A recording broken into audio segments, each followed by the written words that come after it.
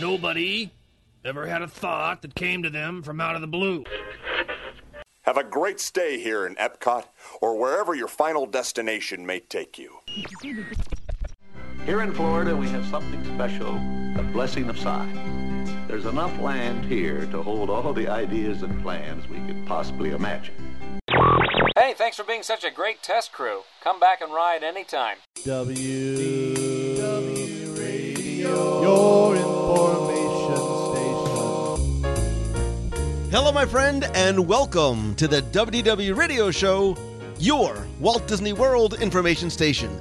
I am your host, Lou Mongello, and this is show number 477, and I'm here once again not only to help you have the best possible vacation experience when you come to Walt Disney World, but I also want to try and help bring you a little bit of that Disney magic wherever you are, whenever you are, with the podcast, blog, videos, live broadcasts on Facebook every Wednesday night, my books, audio tours, some new things I'm working on, and more. Again, you can find everything over at WDWRadio.com. So the 24th annual Epcot International Flower and Garden Festival returns bigger, better, more interactive, and yes, delicious than ever. So this week, join us live from the festival as we explore, experience, and enjoy the wide variety of activities and destinations, and also share our list of the best from this year's festival. From topiaries to garden destinations, the Garden Rocks concert series, family fun, merchandise, outdoor kitchens, of course, conservation activities, new tours, and more.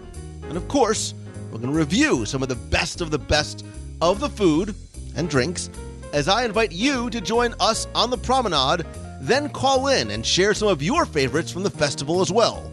I'll then have the answer to our last Walt Disney World trivia question of the week and pose a new challenge for your chance to win a Disney Prize package.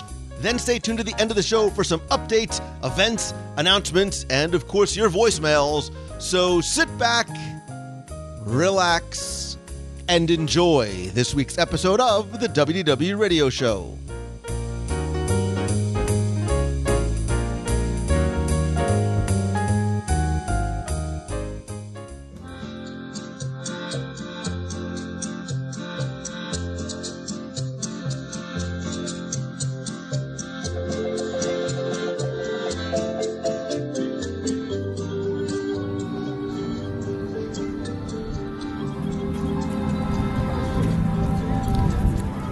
I'm going to start off with a spoiler alert, because not that it necessarily matters to you, but I will tell you right off the bat that the Epcot International Flower and Garden Festival in the past few years has quickly risen to not just my, but my family's favorite special event of the year.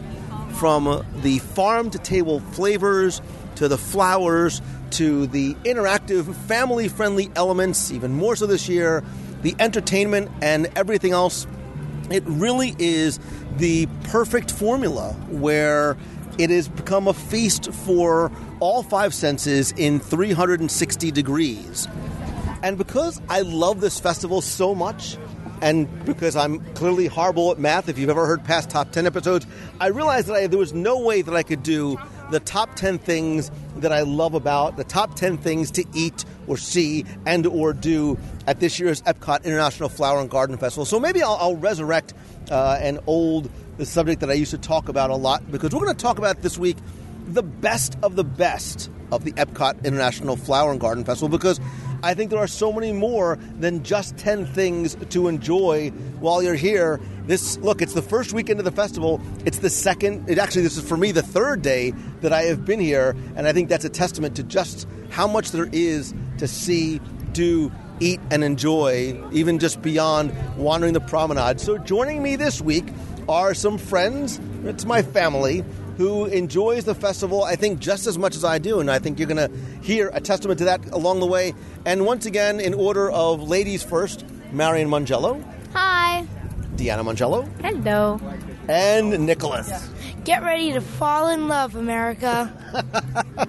Nicholas, you have become the king of the one-liners. And look, this is actually, we're recording this on a Sunday, the first weekend of the festival. This is the second day that we've been here. We were here all day yesterday. We are back again today because, one, we couldn't do it all in one day, which I think is part of the beauty of the festival, but because we had such a good time.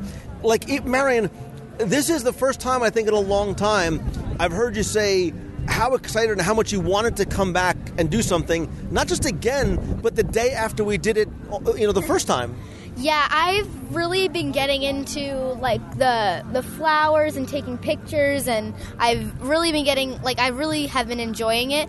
And the butterfly garden is one of my favorite times to come, my favorite reason to come for the whole entire year. Like, I could go there and spend hours in there because I love it. Well, so it's interesting because you're starting off with something, it's sort of the best things to enjoy and reasons to come to Flower and Garden. And you mentioned something that's not even really in a guidebook or on a map, and that is just you with your phone walking around and taking pictures. And as a amateur photographer, there's so many opportunities here for beautiful photography shots, whether it is on a grand scale of looking over at the lagoon or right behind us, the flower beds, bar journey into imagination. But you love getting able to get so up close to the flowers and the butterflies and get really neat kind of photographic opportunities that you don't really get other times a year here. Yeah, I really enjoy being able to get really up close, detailed pictures of the flowers and the butterflies. And in that, I have found that there are so many little educational opportunities in that, right? Because we'll kick off with the best of the best. One of the things being the butterfly garden. You specifically asked to come back, not to ride a ride. I don't know who you are. You didn't ask to come back and eat food. You came back to ask to go to the butterfly garden. What is it about you, about the garden, that is such an attractor for you? I always beg to go to the garden. In fact, I've been begging all day to go today. And I really hope that we're going to be able to go later, but I really like it because I get to learn more about butterflies because they're such, beautiful things, and flowers. There are so many, I really like being able to look at flowers that that you don't see all the time, and they're just, you can get so up close and get really nice photos of them. And there's also, there's a lot of little informational plaques, and there's people there to talk to you about everything from how the butterflies, how they hatch from the chrysalises, to the flowers that attract them and why they're in there. Do you know why I like it? Because it's presented by Go-Go Squeeze, and when you walk in or walk out, they give you one of the little Go-Go Squeezes. Listen, there's nothing wrong with enjoying a little apple juice, a little applesauce in a pouch while you're enjoying the butterflies. So we're starting off with the butterflies being the first thing. Is this something that you guys enjoy to go through, to photograph, to maybe learn a little bit as well? Yeah, I actually really like it because it's very peaceful and kind of quiet in there, and it's very nice to see all the butterflies flying around. And before you realize that you have a butterfly on your finger. And I was waiting for one of you to say that. There is no sort of screen in between you and the butterflies. You can sort of reach your hand out, buy some of the flowers, and so many times the butterflies will actually land on your finger, sometimes on your head. So we've been calling Marion the Butterfly Whisperer because although she's really enjoying it this year, she's enjoyed the butterfly garden every year. And she seems to have this touch that whenever she goes up to a butterfly, they always seem to attract to her and land on her fingers. So, yeah. Go follow my Instagram account, Marion Rose Photography, on Instagram. So the reason why I think this is a good way to start is because I think, especially in Deanna, we were talking about this earlier as we were walking around in between stuffing our faces, is that I think more so than any of the other events, there is so much fun for families here, and there's so many opportunities for families as you go through, whether it's the play gardens, where they have the different sort of play areas for kids that are themed towards the Florida 500 or the music garden melodies, the Florida Fresh Gardens. It's places for kids to sort of expend a little energy and play around, but there's so much to do for kids. But what I think it's really doing, and this is what I love, I think I've always loved about Epcot, is there's education by way of entertainment. So kids are learning about, maybe you should put your phone down and get away from the video games and get out from in front of the TV and go outside. You're encouraged to not just play outside, but to learn. I mean, there's opportunities to create little miniature gardens, and there's so many people here to help teach you. I mean, they'll give you seeds or they'll give you instructions on how you can do a lot of things that you see here at home. So I think if you look for the little the gardens marked with the DCF, the Disney Conservation Fund, you'll have opportunities to learn, but I think take some of those learning opportunities home and make them more entertainment. So for I think the first best of the best ways to enjoy time with families is the Butterfly Garden and the Go-Go Squeeze. Right. So on top of that, you go into the Butterfly Garden and they hand you a nice, cool Go-Go Squeeze as a refreshment after you leave the Butterfly Garden. So it's, it goes back to eating. I might just wander through the Butterfly Garden again. I'll tell Marion it's for her, but really it's just for me so I can get one on the way out. I think, too, another one of the best here, obviously a big part of the Flower and Garden Festival are the topiaries that you can see from the moment you enter Future World, or even if you come via the International Gateway. I think there are probably about 25 or so topiaries, which the horticultural team, I have to stop and pause and give credit to. Eric and the entire team of horticulturists that really do operate behind the scenes. This is their opportunity to shine. Look, the flower beds behind us under the monorail beam are they're breathtakingly beautiful in terms of the color. But even as you walk through and see some of the topiaries, we almost take for granted that is a living thing that was put together. The faces now of the topiaries, like in Snow White, the new Belle topiary is beautiful. What do you think, as we walk through, what do you think is the best of the best of the topiaries? I have a personal favorite, but Nicholas is waving his hand frantically because I think he wants to get it before I steal it from him. Mine is, I think it's a new one. It's the new Figment one. And in Future World, I love that one. It's so cool and cute and dragon-like. So you took mine. So that was going to be mine. The Figment right behind Spaceship Earth is even more beautiful than ever. And again, they've done so much more to make the faces be more than just... The faces are so much more detailed now because of the type of flowers that they use and the type of plants that they use. So it's interesting that, of course, Nicholas said Figment, because Figment is Nicholas's favorite. And since this year, one of the main things for Flower and Garden is Figment. And he's on all the shirts and a lot of cups and everything. But Nicholas has a Figment that he carried with him everywhere. And we actually have a really good friend, Virginia, who ended up making Nicholas the same shirt for Figment. Right, because they used to sell the Figment plush without the old yellow sweater. She made him a yellow sweater. Made him a yellow sweater, which, Virginia, we still have it. And we can't thank you enough, but that was one of the biggest things that Nicholas carried everywhere. That Figment plush and that little jacket will always have a special place in my heart. Or eBay. Marion, is there one... is there one of the topiaries that you walked by that really struck you? Okay, so, I can't not say the one that we're sitting right by right now. We're sitting by the butterfly one, and I really like that because, as you heard before, I really like butterflies. But I also really like the Winnie the Pooh kind of setup with the Piglet, because the Piglet's made out of succulents, and I really like the succulents. But I also really like the Lion King because, it's the Lion King. So the one that I like is actually multiple because I'm Lou and I can say more than one. Because there are a few of them, and something that's new this year that you can look for is the photo opportunities now allow you to really get in and get close to. So, for example, the Snow White and the Seven Dwarfs, you can now stand behind Snow White, and the way the PhotoPass photographer is lined up, there's props. You can grab a pickaxe, you can grab some jewels, you can get in there, not just one person, but your whole family. And the way that the angle is taken with Snow White and then your family and then the Seven Dwarfs really makes you become part of the topiary sculptures themselves. And that, I think, is one of the best new things that they've added this year. Right. They also have one when you walk in, so you get actually a picture of you with the Farm Fresh Chip and Dale. Right.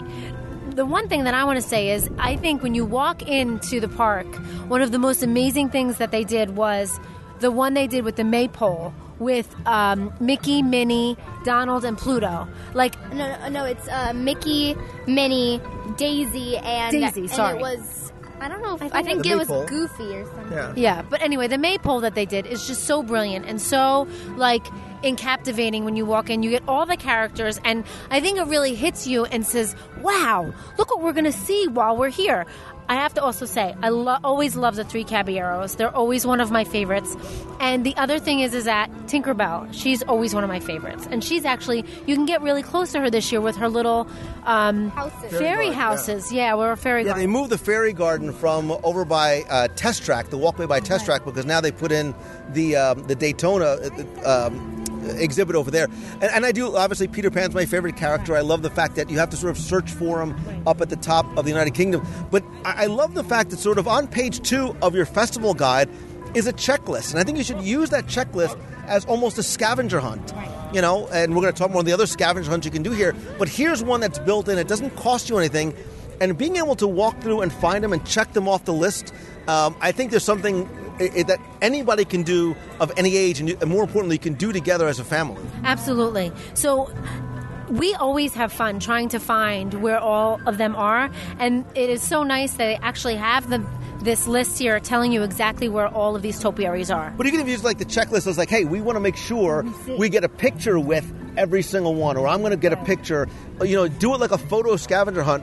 Make sure you get a picture with all the topiaries. So, I mean, and the other one, too, I think that is remarkable this year is the Bromelia dragon in China is absolutely spectacular. The colors and the details of the dragon is, I mean, it's one of the ones I think you should make a special trip over to go and see. And it's kind of almost hard to find. You really need to go into the country and look like in the, what's it called, the little pond lake thing, and you actually find also while you're there one of the Easter eggs, which is another thing that's a scavenger hunt, and I think it's $5.99, and you can get this little map, and they give you some stickers, and you go around to each country and you look for the Easter egg and you match up the sticker to the country, and then once you're all done, you go to the store. I think it's port of entry. You go there, and then you can surprise. Yeah, you get a little like surprise. I said a surprise. Okay. You go. Don't spoil it. Don't spoil it. I was gonna. But you actually do get a physical prize that you cannot buy. It's only and the nice thing that they did here, and it's called the Egg Extravaganza, is that, and I think there's 12 or so hidden eggs around. Yeah, there are 12. Wow. Once you find all the eggs, you do get a physical takeaway. They move year after year, and this year it does run for the entire length of the festival as opposed to only on Easter weekend, which it was originally. So you don't have to worry about missing it if you're not able to get here over Easter weekend. And at $5.99, again, it's inexpensive. It'll keep you guys busy and keep the kids busy. It'll keep the kids busy and occupied. Parents, I'm talking to you. It'll help keep your kids occupied the entire time that you are moving around, and you don't have to do it all in one day, which is nice. It's so enjoyable. You know, I actually get so into like coming here and doing the Easter egg hunt into all the countries. Sometimes my kids don't get excited as I do when I find the eggs, but it's still so much fun as a family. And this year is challenging. It is. You really have to search for, and listen, sometimes they're not always at eye level. Just give a little bit of hint. All right, so in terms of other best of the best, I think people also need to understand, if you've never been here before, when it's called the Flower and Garden Festival, there really are probably 30, I'm ballparking, destinations in terms of garden destinations to visit, where throughout just Future World and World Showcase, there are scenes and vignettes that have been created either specific to that country, maybe around a specific theme. There are new ones this year. So if you look on your Flower and Garden book, you'll actually, again, there's a checklist of all the destinations, where they are. Are there any ones that were remarkable or memorable, or ones that you like to visit? Because I know for me, there is usually one that is a personal favorite, but one that really kind of struck me this year. And while you guys sort of think back, for me, Japan, if you've listened to the show before, you know, is my favorite country. The little mini garden and all of the bonsai trees, not just in the little Zen rock garden in front of Mitsukoshi, but even on the across the promenade by the Torii Gate.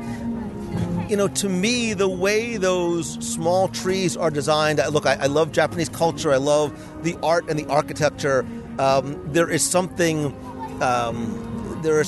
beautiful about it, and there's also something very calming. I don't know how to describe it, but I love the bonsai tree. So for me, the Japanese mini garden was my favorite, but because I always have to do this, my honorable mention is going to go over to Italy, because this year, more so than in the past, Italy has this incredible container garden set, for lack of a better word, which is just against sort of the Isola on the lagoon side. Yeah. It looks to me, and I'm ballparking, it maybe is quintupled from the number that there were last year. Yeah, so my favorite, I think, I have a lot of favorites. But I know, the Butterfly Haven. My first, no, it's actually not that one. My first one is actually the Shakespeare Garden in the UK. I spent about 5 minutes while my parents were getting food, shocker, going around and taking pictures. And that's where the Peter Pan and the Tinkerbell and the little fairy gardens are. And I really, really enjoyed it because the Shakespeare Garden has this giant rose patch. It has a bunch of my favorite flowers like daisies and, what are they called? I don't know. They almost look fake, but they're so pretty, and they're one of my favorite places. Next to that, though, I do really like Italy because there are a lot of flowers there, but I also really enjoy the Extraordinary Orchid Garden, which is a little bit hidden. My favorite. And I really like it because orchids you don't find everywhere. They're really hard to find, and they're really hard to, keep alive. But in the Extraordinary Orchid Garden, there are just trees, filled with orchids and different kinds. It's in between Mexico and... It's sort of attached to Mexico. It's sort of around the corner of Mexico. It's in between... It's a little bit hidden. Keep It's actually the wheelchair path. It's the wheelchair path up to... It's actually the wheelchair path up to the pyramid that brings you inside is where the orchid... And it's funny because you all thought that the garden kind of ended because you didn't look up. And once you looked up, you saw that there were hundreds more above eye level. Right. The orchids they actually had sitting in the trees, which was pretty amazing. So you did. In order to see more orchids, you had to look up. And one of the things you mentioned touched on another experience here that I want to mention. But Nicholas, were there any gardens that you walked by that really sort of impressed you, or that you liked taking pictures of, or that you wanted to go back to? I think there's one that we haven't seen yet that we're going to bring you over to in Future World East. It's prehistoric plants, because I know you love your dinosaurs. I'm excited for that, but my favorite is probably the Japan bonsai tree one. That one was pretty nice. I liked all the little bonsai trees. They're so cute and tiny, and I like them. They're cute.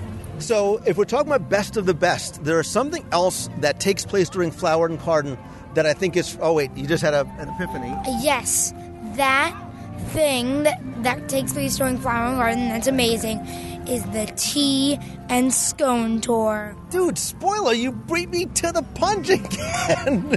All right, so it is the English tea gardens in the UK. So Marion, when you talk about the Shakespeare Gardens, I love the tea gardens, which are you can always walk through the gardens of the UK, but during Flower and Garden, they actually bring out the Twinings Tea Gardens. One of the experiences that is there normally is the Twinings Tea Tour, which is a free tour that takes place, I believe, on weekends 4 times a day. Weekdays, I believe, 2 or 3 times a day. I think it's during the week. I think it's all... I think there are 3 a day, and then on the weekends... No, during the week it's 2 a day.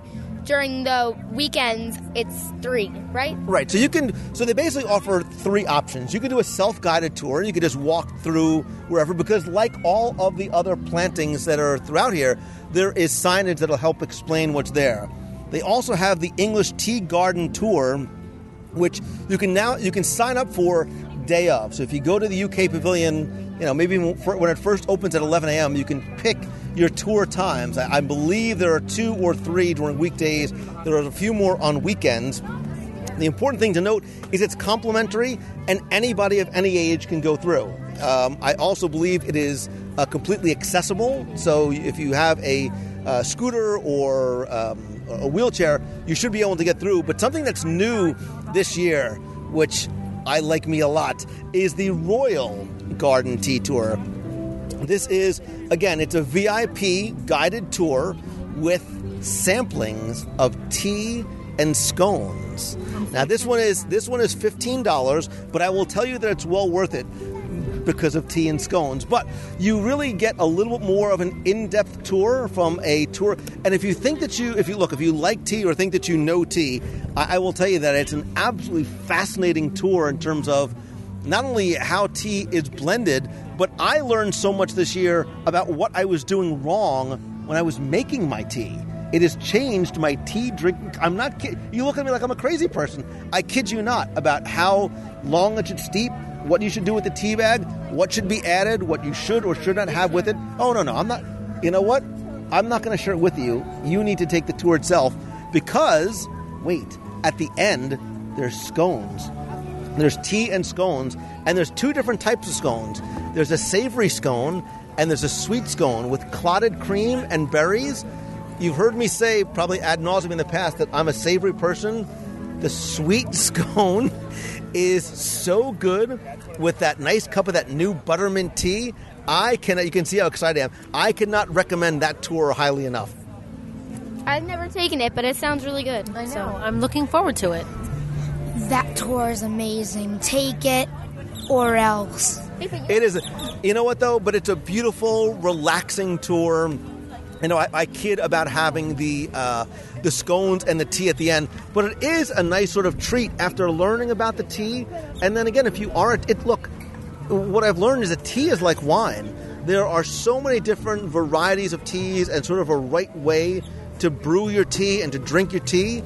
And again, like wine, as you become more educated, it makes for a better experience. And all of a sudden you're saying, hey, I'm not just going to get this cup of Lipton tea. I'm going to try something else and see how a pairing of tea with scones actually makes a difference. All right, so we're talking about best of the best.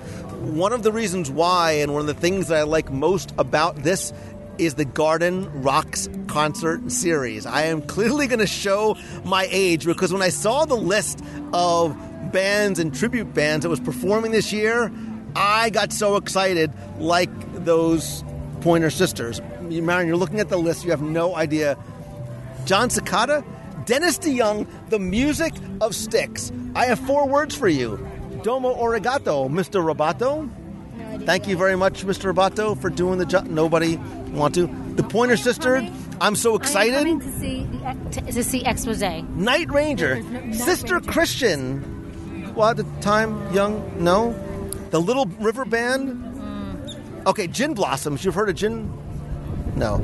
Starship. We Built This City. You know it from the Muppets. Oh, okay. We built this city on rock and roll. This year, all right. So not only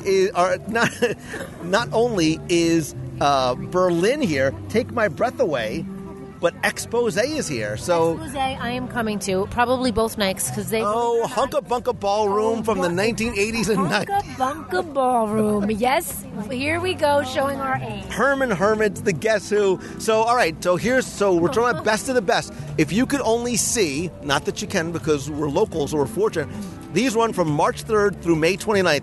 If you could only pick one of these to see, which would it be? And while you're looking at your list, it's important to note that there's a dining package available. So this, again, is what I think is the best of the best. You don't have to wait online for the concerts that take place at 5:30, 6:45, and 8 o'clock.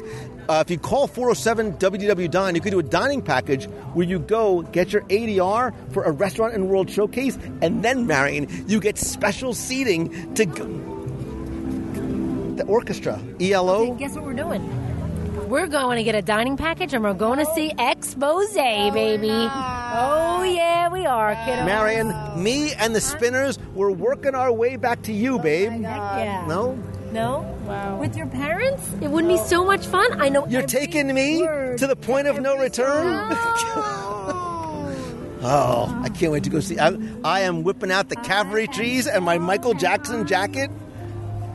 Cavalry cheese? Really? I think I might have a pair of Capezio shoes that might still... I think I'm going to tease my hair, although my hair is always pretty 80s. I think I still have a hypercolor shirt, Marion.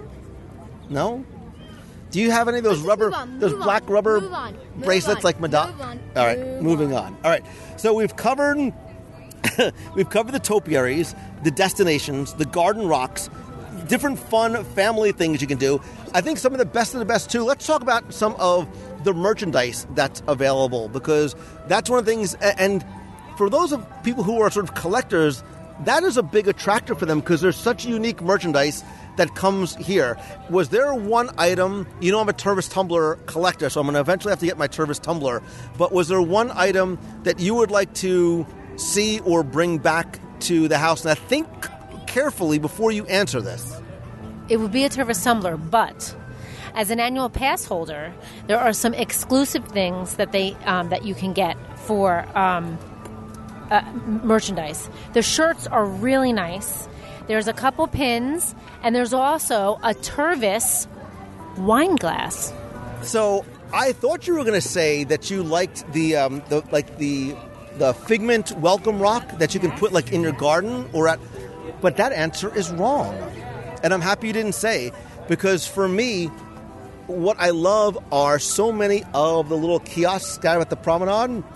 And my favorite, and Marion, you can chime in here, is the Elemental Nursery. Because at the Elemental Nursery, that's where you can not only purchase little bamboo and bonsai trees. My favorite place ever. Right, so tell me why. Tell me why the Elemental Nursery, which is located in between African Outpost and Germany on the water side of the promenade. Back up for 1 second. No, copyright. Okay, stop that. So, Mary, what is it about the Elemental Nursery that makes it the best shopping location for you? I really like taking care of succulents and plants, especially being able to put them in my own pot, and succulents and bamboo. You don't really need to care for them. You water them once a week, and they're still alive, which is a miracle. And I love doing that, and I love being able to take care and plant my own plants. So we are going back there, and I'm getting my own little succulent. Well, what I like too, look, I said before how much I loved bonsais. You can get, and more importantly, learn how to care for and nurture the plant the right way. There's actually teas and tea accessories there as well. But you talk about bringing home a unique gift from Epcot, and you don't have to be a local. You'll be able to transport, because they're small, you can transport them, or they'll ship them back to you. But you can take that small bamboo tree, put it in your office, a small bonsai tree, and bring a little bit of the festival home. And what I like is the ability to learn about it and how to care for it the right way. Like Mr. Miyagi. I want to be like Mr. Miyagi in my office. So they have a plant. Mr. Miyagi is from karate and whatever. Okay, so they have a plant there that I'm going to get, and it is called, I'm going to tell you the name of it. It is called a Asian pitcher plant. It's a carnivorous plant which eats bugs. Right. So here in Florida, if you have a lanai, these plants are so wonderful because if you put them in the lanai, even though it's screened in, sometimes those little nasty no-see-ums can get in and bite you. Well, guess what? We're getting them all. Feed me Seymour. Can we call it like Seymour? Sure. You know what that's from? No. I know. Sigmund Sea Monster? Oh, close. Little Shop of Horrors. Close enough. And now I've saved the best of the best of the best for last. Because the name is the Flower and Garden Festival, but it's really the flower and garden and food and wine and beverage and dessert and culinary adventure festival. 24th annual. I can't wait for next year. 25 years. It's going to be, make your reservation. I'm going to be here every day. I'm going to camp out. This year, there are 15 outdoor kitchens, including the Berry Basket in Showcase Plaza and Northern Bloom in Canada. And we've said this in the past, and the reason why I think this has become our favorite event, even more so than Food and Wine, which you'd think would be right in Lou Mangello's wheelhouse, is because there are only 15. And I think it's the perfect, like I said at the beginning, it's the perfect combination of things to eat and to taste and to do and to look at and listen to and enjoy, because Food and Wine can get overwhelming. You know, when there's 25, 30 kiosks, that's a lot to do, and I think it's a much different experience. I think this is a much more even family-friendly experience. Over the past 2 days, we have gone through and tasted many of the items, and rather do a full-blown live review of everything that we've eaten. Not that I'm not going to do that in the future, probably on the show, potentially live. Maybe I'll do a live walkabout. I haven't done one of those in years. I'm going to give us our top 10-ish items that we've tried. And this is in no particular order other than as I go through the basket. So this is, these are, sorry. You see, I'm thinking about baskets of food. As I go through the booklet, starting with Urban Farm Eat and making our way around from Showcase Plaza, clockwise back around. So from Urban Farm Eats, the crabless cake with crispy vegetable slaw, lemon vinaigrette, and Old Bay remoulade, which is a vegetarian option, was one that I've tried over the last couple of times. Nicholas, you tried that today. What do you think of your... Because this was the thing that you would... When I asked you before the show to pick out one item, that's like one of the things that you had on your list of 2 or 3, right? Yeah, it was. And what do you think of it? It was really, really good. It was like, which one? It was really, the crabless cake was really like crispy, and it had like a good taste. When we got it, like it didn't come with a vinaigrette because people thought it was so good they ran out of vinaigrette, but it was still good without it, and it was still a really good cake. And what I'll do is we actually recorded some of these. We sort of did, because I wanted to, the reason why I like doing the live recordings is because I want to capture the moment and the essence of exactly what it is that you're feeling. So I'll play some of those at the end of this. Number 2 from the berry basket is the warm wild berry buckle with pepper berry sorbet. You've heard me say before, I'm more of a savory over a sweet guy, but I will tell you, I tried this, and because I liked it so much, I tried it again. It was delicious. Next on the list, number 3 is the sugarcane shrimp skewer with steamed rice and coconut lime sauce from La Isla Fresca.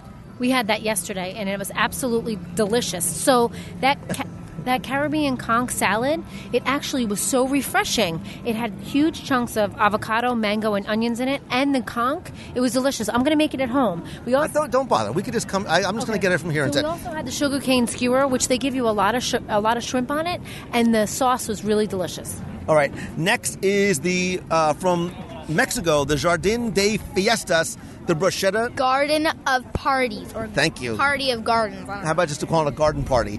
The bruschetta de pollo de San Morita, the grilled chicken with the red and green bell pepper with the salsa chili morita and with micro cilantro and edible flowers. It was not afraid to be a little spicy, which is exactly what I liked. Next, and this could be my favorite and the sleeper of Flower and Garden Festival, the currywurst with paprika chips, the roasted bratwurst with the curry ketchup and paprika spice chips from the Bauner Market in Farmers Market in Germany. We also love this is a returning favorite, always on the list, is the beef brisket burnt ends hash with white cheddar fondue and pickled jalapenos from the American Adventure. Number 6, 7-ish, whatever it might be, is pretty much Morocco. It's the merguez hot dog sausage, the homemade falafel, and the baklava. Marion, that was your... Oh, my favorite. You could just do that all day, every day. From Florida Fresh, I was incredibly impressed by the carne asada with black bean cake and cilantro lime sour cream. The massive amounts of sweet and tender and juicy pork and how it seeps into the black bean cake is phenomenal. Marion, I know would love the macaron chocolat framboise. I wanted to try that so bad. We are going to come back from that. UK. Deanna, you loved the pear cider brine shredded corned beef. We actually did a live mini review of that. Again, I'll play that at the end with the braised cabbage and pears and Branston dressing. You guys didn't have this today, but I've had this multiple times. The seared scallops with the green beans and the potatoes. Did you have that? Yesterday. It was scrumptious. I mean, the scallops are a large size portion and really, really, really cooked. Well, they're small scallops, right? Because sometimes the larger scallops, and again, it's one of those things, if they're not cooked properly, it can be tough. I also find that sometimes scallops, if they're not cooked properly, can be very sandy. But these were actually really, really good. And I don't know if I mentioned, and this might be 11 or 10 plus, whatever. You know I love hanami in Japan. You guys had the frushi, the ahi tuna poke with the sesame ginger is always a returning favorite. Oh, yeah. We have to come every year just for the frushi because Mary and Nicholas love the frushi. And the tuna poke, you cannot miss. And come to Japan without getting a tuna poke during Garden Line. So I didn't record every marketplace that we stopped along the way in World Showcase, but I did want to record and capture some of our reactions to some of the marketplace items as we were going through. So here's just a few of some of our favorites from this year's Flower and Garden Festival. So before we got started today, I told everybody to go through the booklet first. We did a little reconnaissance mission here yesterday before we recorded, and I told them to mark off some of the items that interested them, but I wanted each of them to pick out just one, so we can almost come up with a top 4/top 5 list of the things that you need to try while you're here. Telling them to do that is like telling me and Tim Foster to come up with a top 10 list, because we're starving and everything looks and smells so good. So as we were making our way around the promenade, we stopped over in Mexico at Jardín de Fiestas. I don't know what that means. Oh, wait, you do know what that means? Yes, it means garden of parties. Because Jardín is garden and Fiestas is parties. Our education money is paying off. More importantly, it is like it's about to be a garden of parties in my belly. Stop. Wait, you guys are not supposed to be eating first. Stop it. You're pushing my hand over.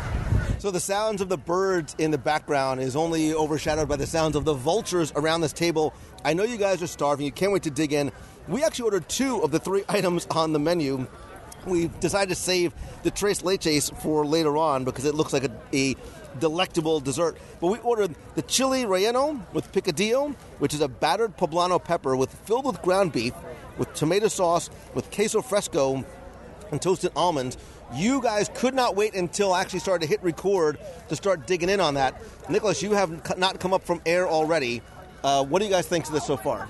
So I really enjoy the how lightly fried the green bell pepper is, and the beef on the pepper. It's delicious. It's actually not too spicy. Right, because when you see that it's a poblano pepper, you might not know, is that a very spicy type of pepper? Or, Marion, what do you Nicholas, you haven't stopped eating, so you obviously must like this. It's really good. It's like, it has a little bit of a sweet. Yeah, it has raisins in it. It has like that, like it gives it a really good sweet and savory, like they counter each other perfectly. I agree. I wouldn't know because you guys hardly left me any. Could you move your fork for 1 second so I can get a taste? Also, the other thing too is there's a nice little crunch in here. They have some almonds that are scattered throughout the dish, which is actually delicious.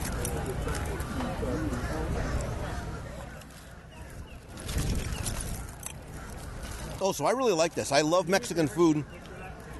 And you're right, the pepper is just a little bit of heat almost in the back of the palate. The meat, there's almost a sweetness to the meat from the tomato sauce. But you're right, the queso fresco and the almonds gives a nice texture and crunch to it.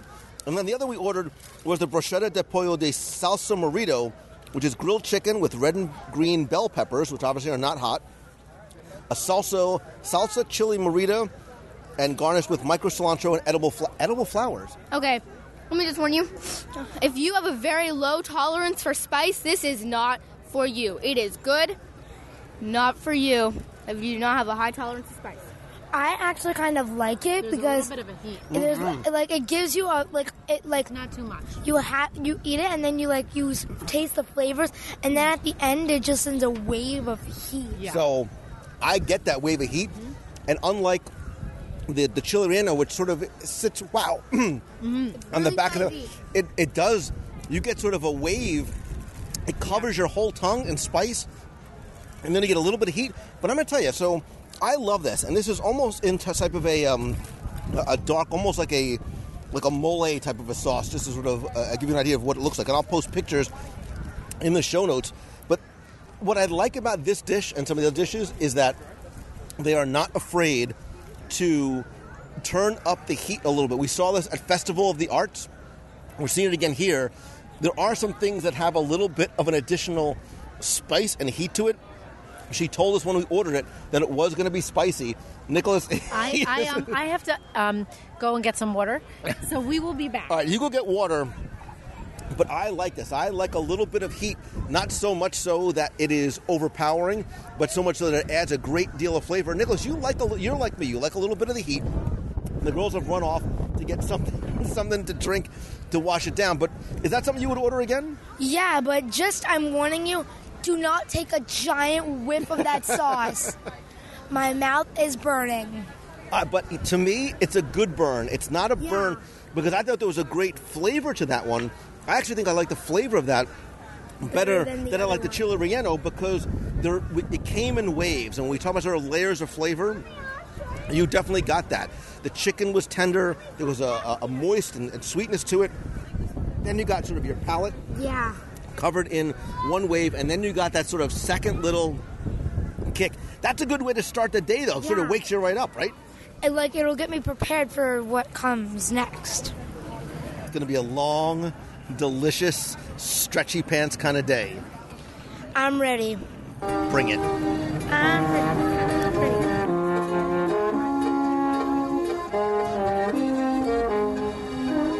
Making your way around the promenade, one thing that was circled on everybody's list as we sort of did a little recon before getting here today was the Bauner Market, which is the farmer's market in and next to Germany.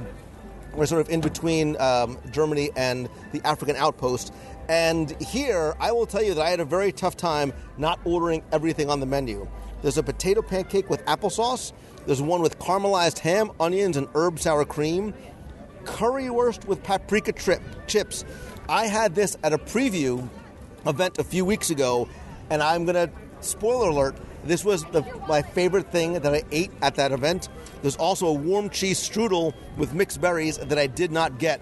We did get the potato pancake with caramelized ham and the currywurst. Let's start with potato pancakes because this is something that was on everybody's list. It is a, well, you guys devoured it before I could even start to describe what it looked like. But it's a large potato pancake with chunks of ham. Yeah, just leave one bite for me is all I'm asking at this point. It's a feeding frenzy over there. Large chunks of caramelized, large pieces of caramelized onions. There's a lot of ham on top of here. And somewhere I'm trying to find that one little piece of potato pancake left. All right, anybody thoughts right off the bat? Yeah. What's that? Okay, so it's really, really good. The pancake's nice and small, and it's really soft. And the ham is really nicely cooked, and there's a lot of it. And there's this, sauce that's really good, and a lot of caramelized onions, which also adds a lot of flavor. So the sauce, it's an herb sour cream. So you actually taste a little bit of the herbs in there. But I love the saltiness of the ham with the saltiness of... I'm a salt guy with the saltiness of the potato pancake and the sweetness of the caramelized onions.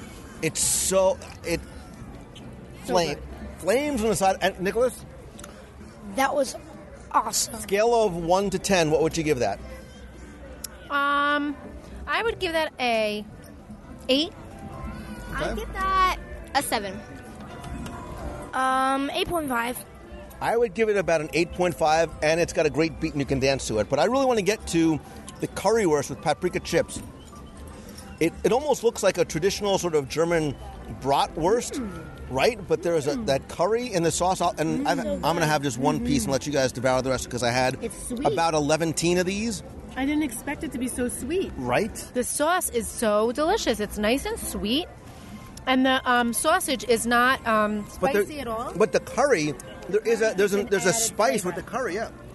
Yeah, like I love it because it's like it has that pepper, like that, like just that little spice, but it's so sweet and like the sausage is so tender. Right, Marion. So you've been eating the paprika spice chips.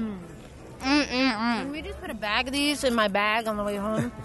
I'm totally a chips girl. I am not a sweet girl either.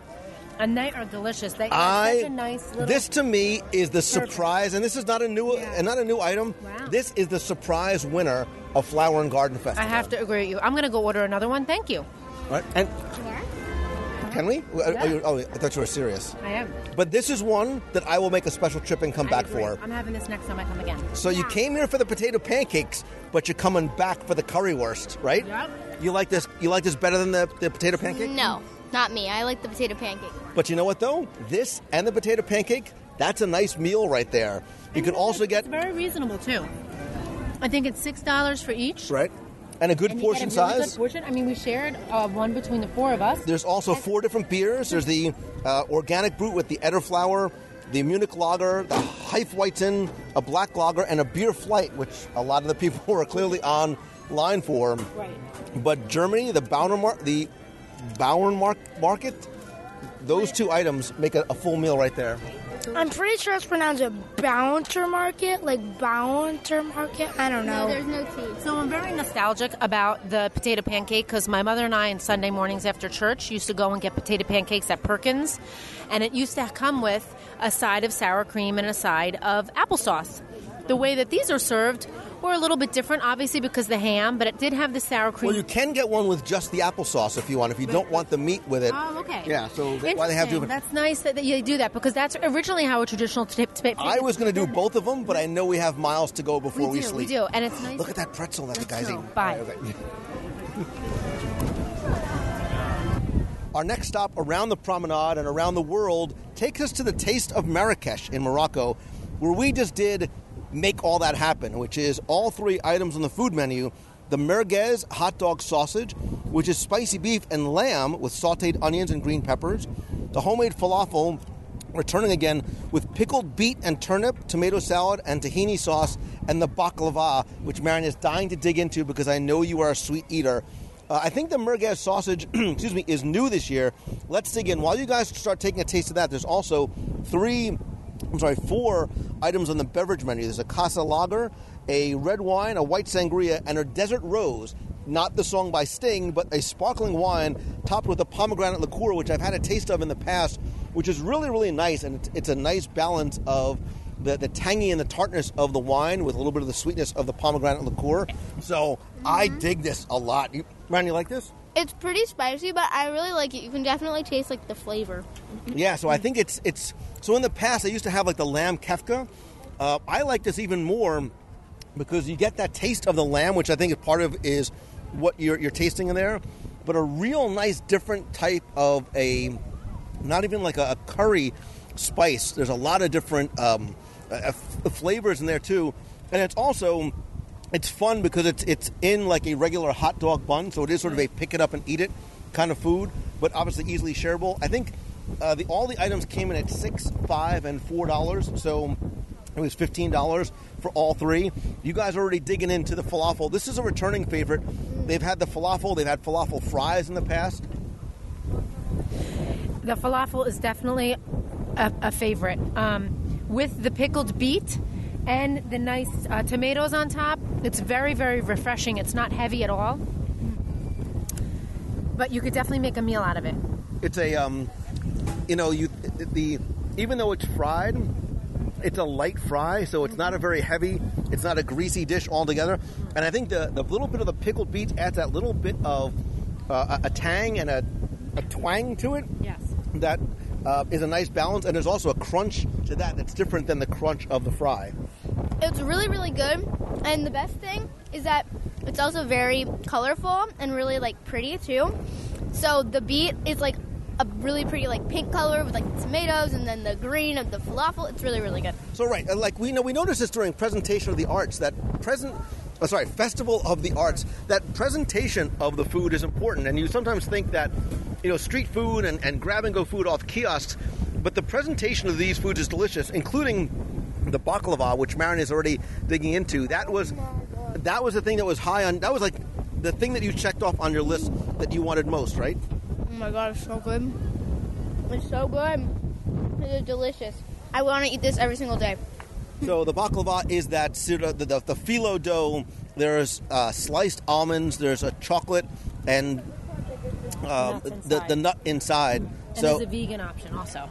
It's marked here as a vegan option because there's nothing in there that a vegan can eat. Nicholas, did you try this yet?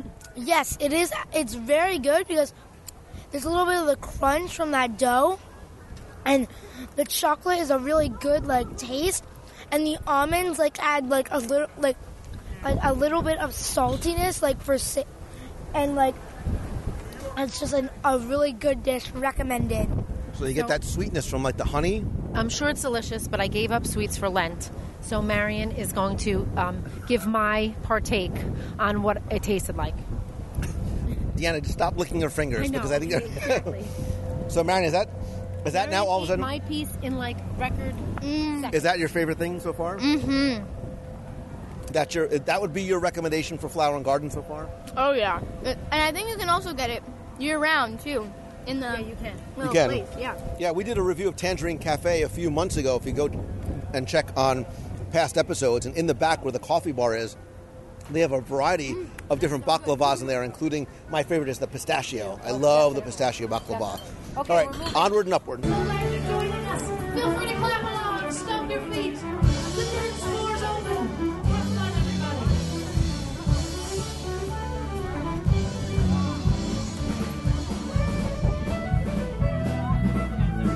In the shadow of the Mill Stage in Canada is the Cider House at the United Kingdom. We're going to see if the Cider House does, in fact, actually rule, because we ordered 2 of the 3 items on the menu.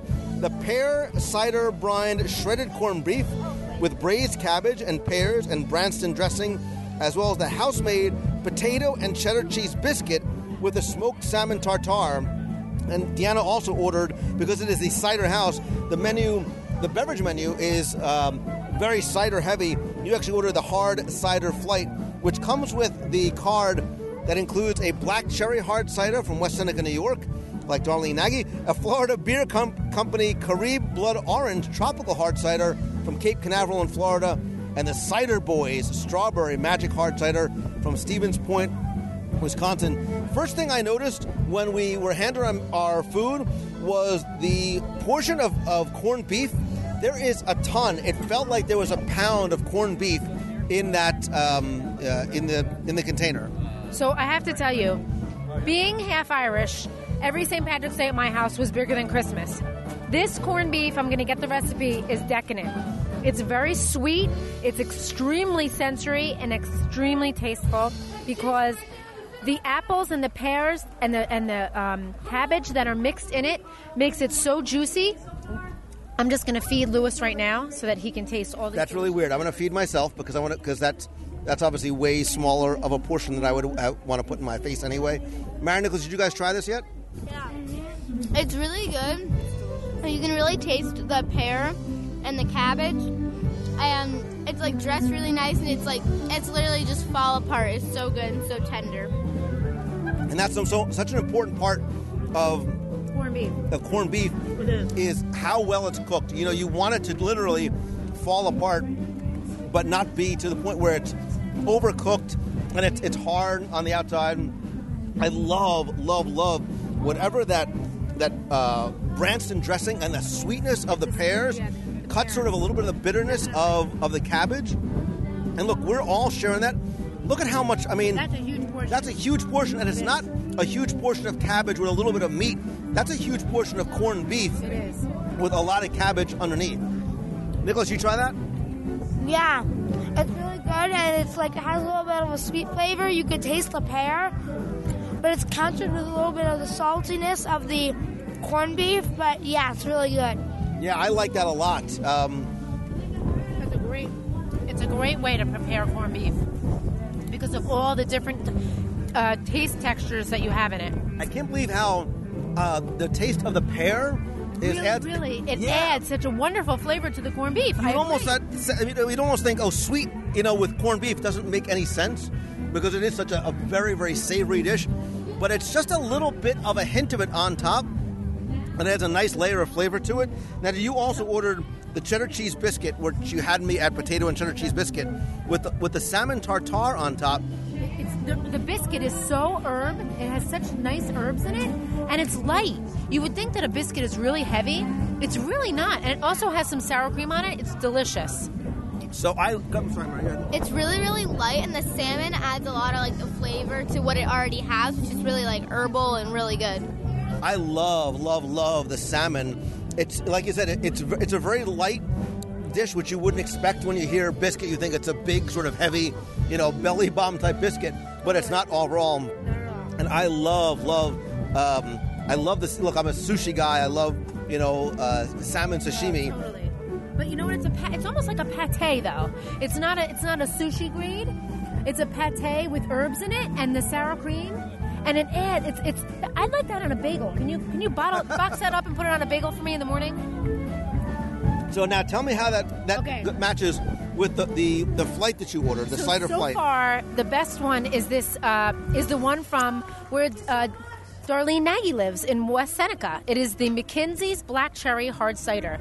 And let me tell you can really taste the black cherries. Yeah. It's delicious. The next one is the tropical hard cider. It's Blood Orange, the Florida beer company Caribe Blood Orange from Cape Canaveral. So that one is a little bit on the drier side, if that's possible. It's not as sweet as the black cherry from West Seneca, New York. And the last one is the strawberry. The strawberry is very sweet. So far out of the three, my favorite is definitely the one from good old New York, New York. And what I love about this, and this is something else that we were talking about in terms of one of the reasons why we love this festival so much.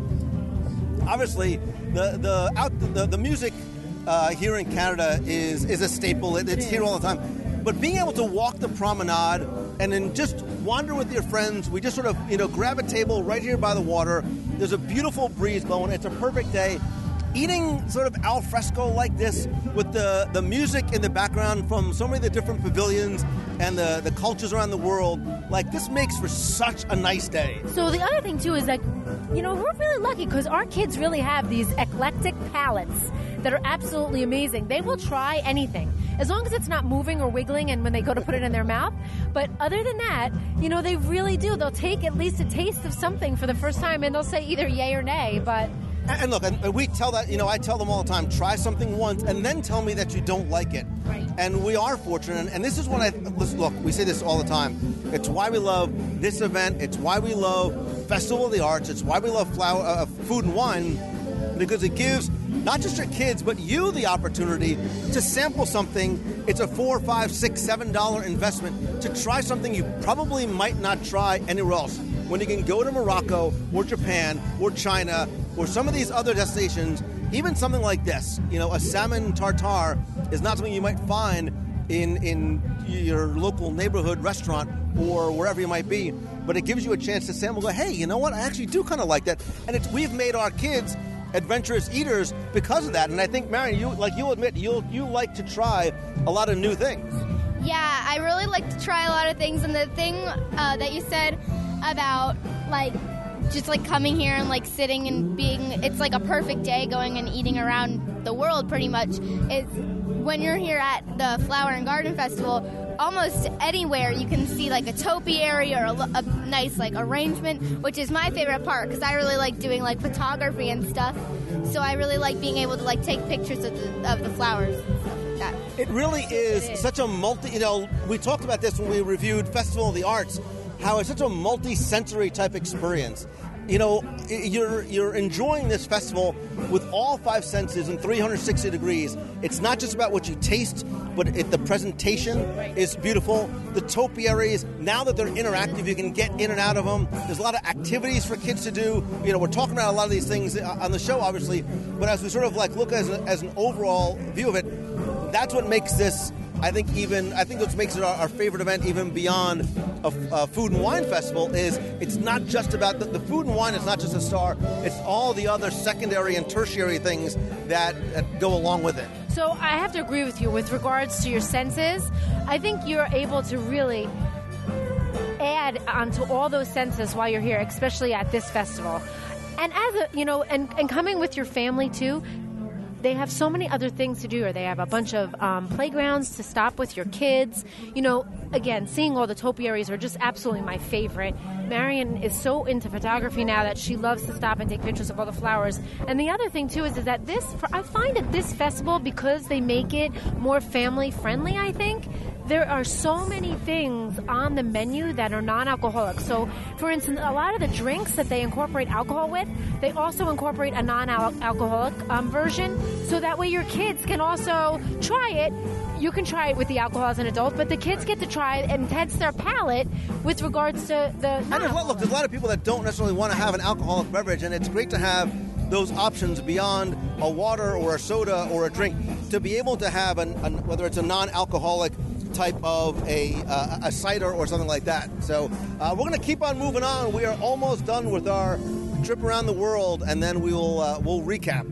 I think as we sort of wrap this up, there are so many other opportunities and bests of the best. There's learning opportunities over at the Festival Center, which is open on weekends from 10 to 5. You can learn about the horticulture. You can meet some of the horticulturists, find out not only how they grow and maintain the gardens here and the flowers here all year long, but how you can do that at home. You can learn about Walt's vision from Walt's vision to the present day horticultural vistas that are present not just in this park, but throughout Walt Disney World. There's also about the making of the Flower and Garden Festival and how this all comes together. There's also a lot of stuff here for kids, and this is something that I see coming even more so here. You can connect with the conservation specialists from the Animals, Science, and Environment Group and connect with nature. That's from March 31st through April 2nd, and again April 28th through April 30th.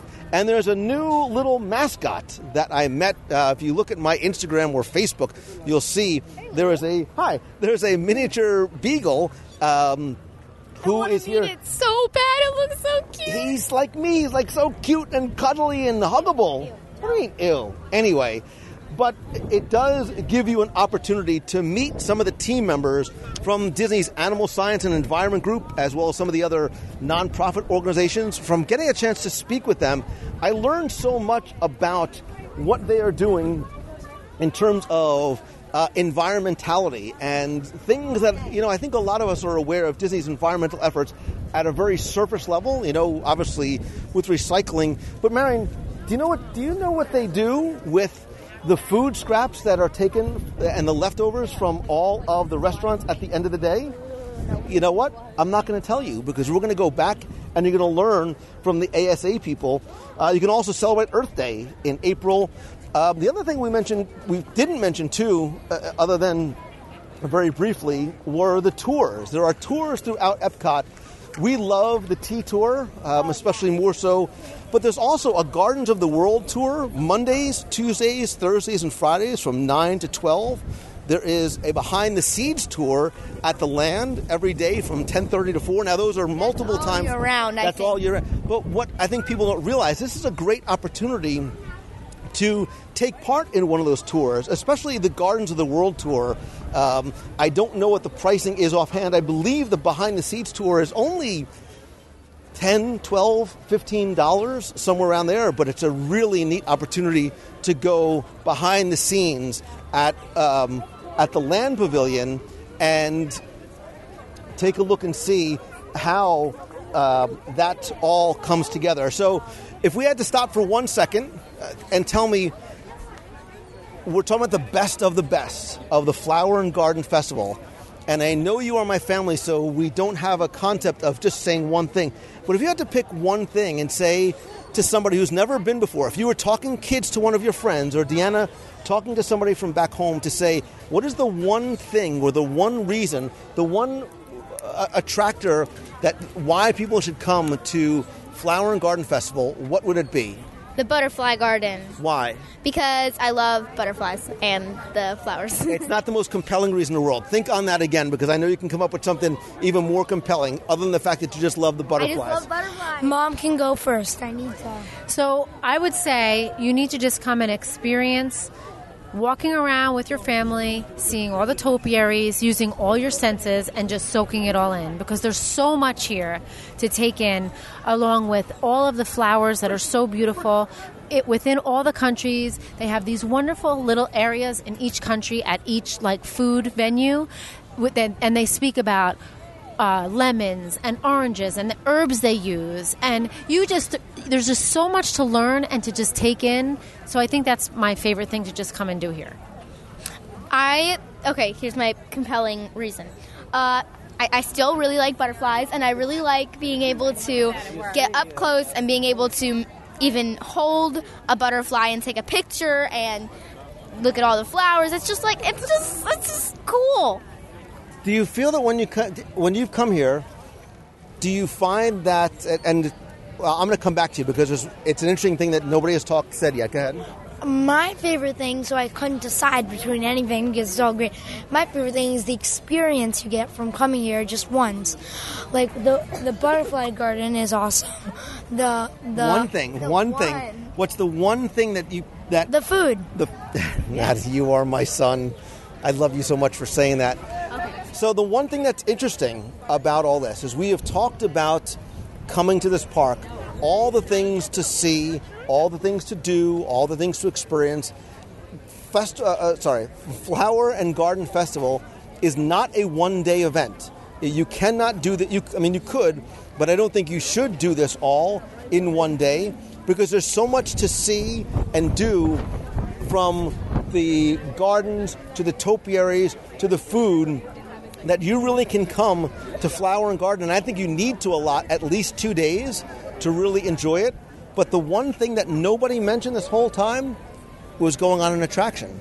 Nope. We've been here for 2 days, and there's obviously, look, I know if you're coming here and you're visiting, you want to ride Test Track, you want to ride Soarin', you want to go on Spaceship Earth, but there is so much to do beyond that. And because the weather is so perfect, and there's this beautiful breeze in the air, and it's something that you can do, again, going back to Walt, that you can do together as a family. I think that is one of the reasons why I love this event, and I'm as excited and passionate for it, is because it is a true family event. You can come here alone, you can come here with a spouse, you can come here with your friends. You can enjoy it however it is that you want to. Like going to the butterfly garden. Right. I mean, that was my biggest thing, just to come and experience, everything that's here and encompass every one of your senses into this awesome event. And I think this is one that, like the food, is meant to be savored. I think it's one that you do take slowly and take the time to wander, not just in and out of the gardens, but in and out of the pavilions. I heard somebody yesterday say, did you know about all those little streets and hidden alleyways in Morocco? Like, he had never been there before because he was looking for the egg. Mm-hmm. All right, maybe I just gave... And I think that's what this is meant to do. It is meant for you to really savor Epcot. And it is, when we talk about it being a savory event, it is not just in a culinary sense, it is for all of your senses. So I want you, the listener, to tell me, have you been there this year? More importantly, what is your best of the best? What is your favorite part of the Epcot International Flower and Garden and Food and Wine and Savory Fest 2017? But Mary, I think that you've made I think that we understand the Butterfly Garden. And you know what? Because I love you, we're gonna go there. And no, I wasn't talking to you. I was pointing to the Go-Go Squeeze. That's why we're gonna go walk through the Butterfly Garden. So just take a bunch of your friends, get them together, come walk around and experience this awesome event that Epcot is putting on. And, hats off to the awesome chefs that put this together, the people that put all these awesome plants together and all these things that, the topiaries. And it's an amazing experience that you need to really come and explore. And that's exactly how I was going to finish it off, was to say, we have to make sure we recognize the cast members that do this. There is a team of people that is putting this together. The day that this event is over is when they start planning next year. So from the horticultural team to the culinary team to the butterfly team, everybody who puts this event together, it is an army of people that makes all this happen and look and smell and taste as good as it does. So when you do come here, please do me a favor and thank a cast member for what they've done, including so many of them that are not on stage but are behind the scenes. And Marion, for you, butterflies on the go. See ya. Thank you. See you. I'm hungry. I'm hungry again. Always hungry. I'm like the Hulk, but when he's always angry, I'm always hungry.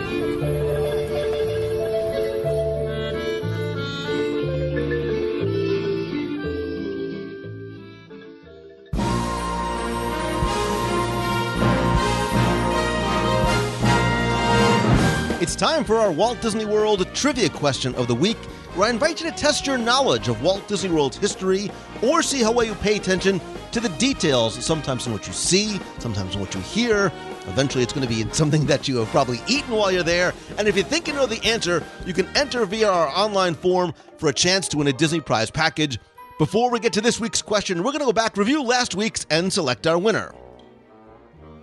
So last week I was talking about how Walt Disney World is always changing. I think in the next few months and years you're going to see a massive change and growth and expansion, even beyond what we know already. And I think we're always, as Disney fans and really the Disney company, is always looking to the future, just like Tomorrowland in the Magic Kingdom. And I think that too is also going to grow, evolve, and change, and some new things will come in, and maybe we'll lose some things along the way. One of those attractions, which replaced one of my early favorites, was Stitch's Great Escape, which opened in 2004. And so I asked you last week to tell me, what was the very first attraction to occupy the space which isn't currently housing Stitch's Great Escape? I want to first thank the literally thousands of you that entered via email or, more importantly, the online form, because I have your address, so if you win, I can send you your prize package. And you, of course, know the answer that while Tomorrowland, when it opened in 1971, didn't really have a lot going on at that time, for Christmas, sort of as a Christmas present to Disney fans that year, Flight to the Moon opened on Christmas Eve.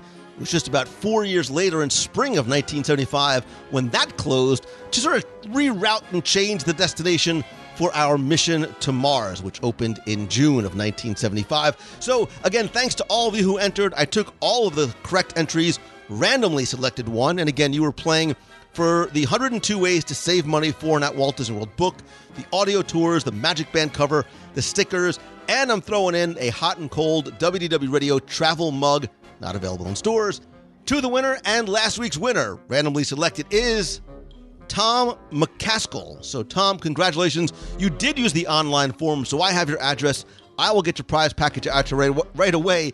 But if you played last week and didn't win, that's okay. Forget about last week. Keep moving forward, because here's your next chance to enter in this week's Walt Disney World Trivia Challenge. So we're going to go from Tomorrowland and Magic Kingdom over to Disney's Animal Kingdom, and one of really, I think, a groundbreaking attraction, one that really goes back to an initial idea that Walt had for having live animals as part of the guest experience. And we're, of course, going to Kilimanjaro Safaris. My question for you is to see how well you pay attention not to the animals on the savannah, but what you hear. Because when your tour guide calls over the radio to the warden, what is the warden's code name?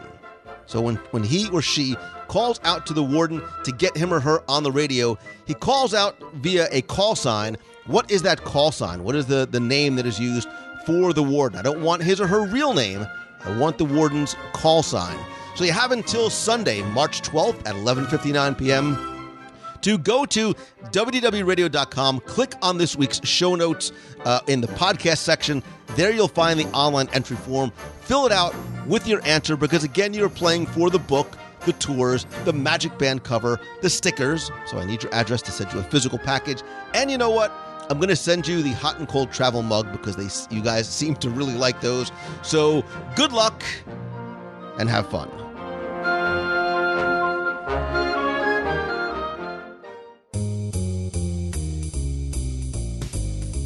That's going to do it for this week's show. Thank you again so much for taking the time to tune in this and every week. Going to quickly go over just a couple of reminders and announcements.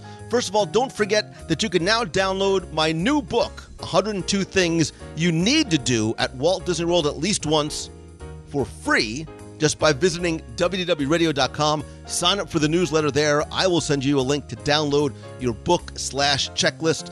Also, please go and like the Facebook page at facebook.com/WDWRadio. Be sure and turn on notifications as I go live, not just every Wednesday night, either from the parks or from the studio, but a lot of times I will go live from the parks, take you on a tour with me, whether it's through Flower and Garden, an attraction, a meal, whatever it might be. If you click on this week's show notes, there's a video there showing you exactly how to turn on notifications.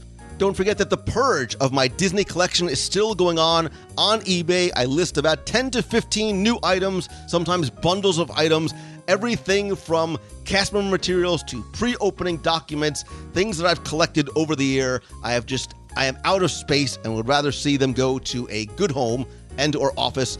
They start and end every Sunday night. You can visit WDWRadio.com/eBay to check out this week's auctions. I want to thank some recent new members of the WDW Radio Nation family, including Beth Hausberger, Gilly Rosenthal, David Roshoni, Aaron Andes, and Leah Althusser. I sincerely appreciate all of you. I want to welcome you officially to the Nation family. If you want to find out how you can not only help support the show, but get exclusive monthly rewards like scavenger hunts, care packages, logo gear, access to our private Facebook group. We do monthly live video group calls with Nation members, personalized Magic Band covers, and more. Please visit WDWRadio.com/support. And don't forget that a portion of your proceeds do go to the Dream Team Project to benefit the Make-A-Wish Foundation of America. All right, very quickly, don't forget that I want to hear from you. I want you to be part of the show. If you have a question that you want me to answer during our listener email segment, you can email me, lou@WDWRadio.com. If you want to be heard on the air calling from the parks, have a comment about this week's show, call 407-900-9391. That's 407-900-WDW1. Of course, while I love connecting with you online, and I am at Lou Mongello on all the social, and don't forget about our Facebook page at facebook.com/WRadio. There's nothing that beats a handshake and a hug. That is why I do monthly meetups as well as lots of other special events and group cruises. If you check out the events page over on Facebook, you'll find out about what is coming, including our next cruise, our double dip to Castaway Cay this summer. You can find out how you can join us in Alaska on the Disney Wonder in summer 2018. Some other things we have coming up as well. I do not have March's Meet of the Month date as yet, but that and Twitter and Facebook is where you will find out. And also stay tuned to LouMongello.com, and because I will be traveling throughout the country, actually the world this summer, going to speak to conferences and events and to schools. And if maybe I can help you with your event or come speak to your school or maybe help you individually turn what you love into what you do, visit LouMongello.com. You can find out about some personal mentoring and some group coaching. And I will be announcing my Momentum Weekend Workshop, which will take place this fall in Walt Disney World. Again, by staying tuned to social, I'll probably do a live video in the next week or so. Again, everything you can find over at WDWRadio.com. I want to thank Mousefan Travel, who my official and recommended travel provider. Visit them over at mousefantravel.com, and little Timmy Foster over at celebrationspress.com. And as always, my friend, and you are my friend. Whether we have met yet or not, you continue to demonstrate that week after week. All I ask in return is if you like the show, please help spread the word. I want you to go out and tell some of your friends about it. Tweet out that you're listening. Post a link to this or your favorite episode in your favorite Facebook group, on your favorite Facebook page. And please take 30 seconds to rate and review the show over on iTunes. Thanks to you, we have more than 1,200 five-star reviews. We hit number 2 overall among podcasts worldwide last year, and for that, I am grateful. I want to thank some recent reviewers like Brian and Brittany Becker, say that 3 times fast, who said they love the top 10 cast member episode They were cheering so loud that little Timmy Foster wanted to be John Lennon. Nobody doesn't like Lou, says Disney Dad 0503. He says, arguably one of the best produced podcasts out there. No one shouts Disney like Lou, listening for years. Ben Lawson 906 from the United Kingdom says, life-altering, magic-spreading goodness. Says, I can't explain the feeling this show gives you. It's the only thing that gets me through my days at work. Lou inspires you to follow your dreams and keep moving forward. He says, thanks, Lou. You've changed my life. Ben, you have done the same, simply by virtue of you listening. NYC Dreamer 9 says, the podcast is a treasure. Lou shares his joy and passion about Disney and life in general in a genuine, natural way. I really enjoy learning about the details of the parks and attractions. I love the pop culture references peppered into the podcasts. I love little Timmy Foster and Lou's other guests. Not only does the podcast help me plan and look forward to my next trip, but it inspires me to find the joy in everyday life. Thank you, Lou. Your friend, Amanda. Amanda, thank you. Thanks to all of you who have left a review recently or in the past. If you want to find out how, visit wdwradio.com/iTunes. It'll give you instructions on how to do it. Finally, I know I said I was going to be short. I've gone long again, but I want to say thank you again so much for just being here, for taking the time to share your time with me and spend it with me. And thank you for just letting me do what I do and share it with you. And you are such an important and critical and loved part of this thing that we are doing together, this thing that these footprints that we are sort of leaving in the sand. And for that, I am grateful. And I hope that you are equally as happy doing what you do every day. And if there's some way I could maybe help you go down that path or keep moving forward, please let me know. I hope that you have your best week ever. So until next time, see ya. Hey, Lou, it's Chris Banis. I just wanted to thank you again for everything that you do, and thanks for being there, and I guess, and I could say, giving me a platform for expanding not only my Disney friends, but also connecting me to people that I will forever hold dear in my heart, and you and your family are on that list.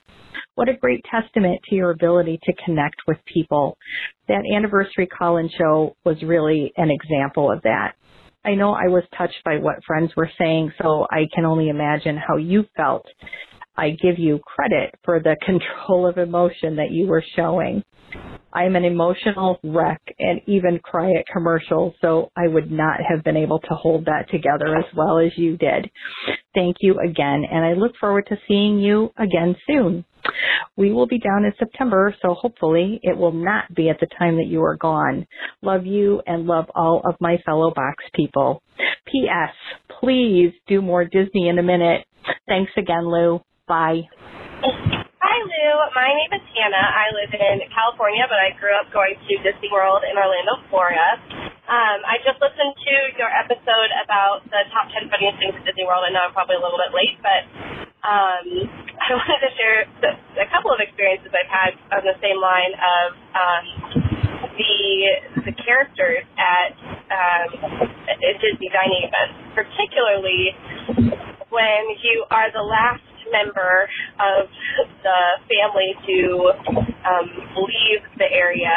So this would be like if you have a 7 o'clock or an 8 o'clock, character dining appointment, and they're all kind of waiting for you to leave, because I think some of them aren't allowed to leave until you leave. I remember one time when we were little kids, we were at the Liberty Tree Tavern, and we were the last family there. It was us and another family eating together, and all, like Chip and Dale and Minnie and Goofy, they were all at our table. So we got all of them at the same time, and they started fighting and chasing each other around the restaurant, and, Minnie was flirting with my brother, and just really funny stuff. More recently, I was in Disneyland, California for a work conference.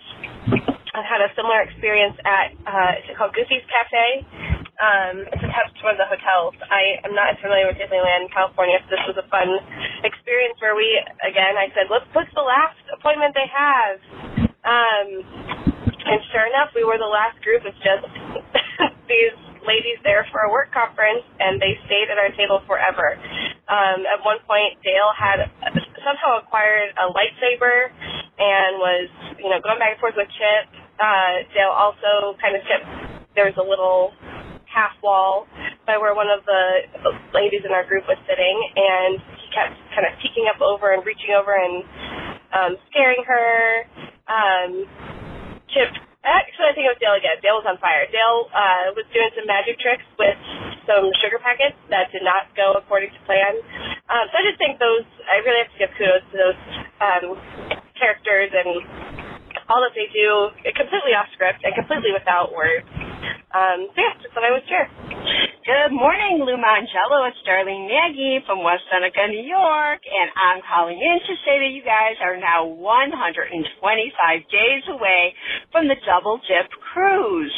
And just think, all those Broadway-type shows are going to be at your fingertips to watch after either the first serving of dinner or the second or before the first serving of dinner for us that we normally go to.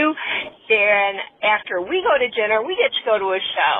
So not that I'm going on this cruise, but it's the easiest way for me to explain. Hello, Lou. This is Mike Coran calling from Minnesota. Just a quick congratulations on your 10-year WDW anniversary. A lot of work, and you should be very proud of yourself. Secondly, my wife and I are heading down on our annual tour here with the RV, leaving on coming Wednesday for 5 days at Bay Lake Tower, 5 days at the Beach Club, and a week at Fort Wilderness, and we're both pretty happy we're going to be able to overlap the time with the meet of the month on the 27th of February at Disney Springs, so look forward to seeing you down there. And again, congratulations. Thanks for all you do, Lou. Bye. Hey, Lou, it's Riley. Calling you from my dorm room at St. Leah University.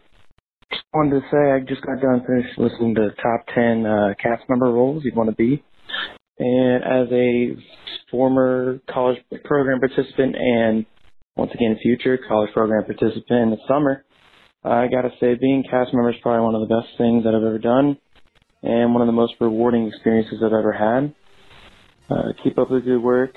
Thank you for making cardio a little bit easier with your shows. And I hope you guys have a good rest of your week. Bye. You've got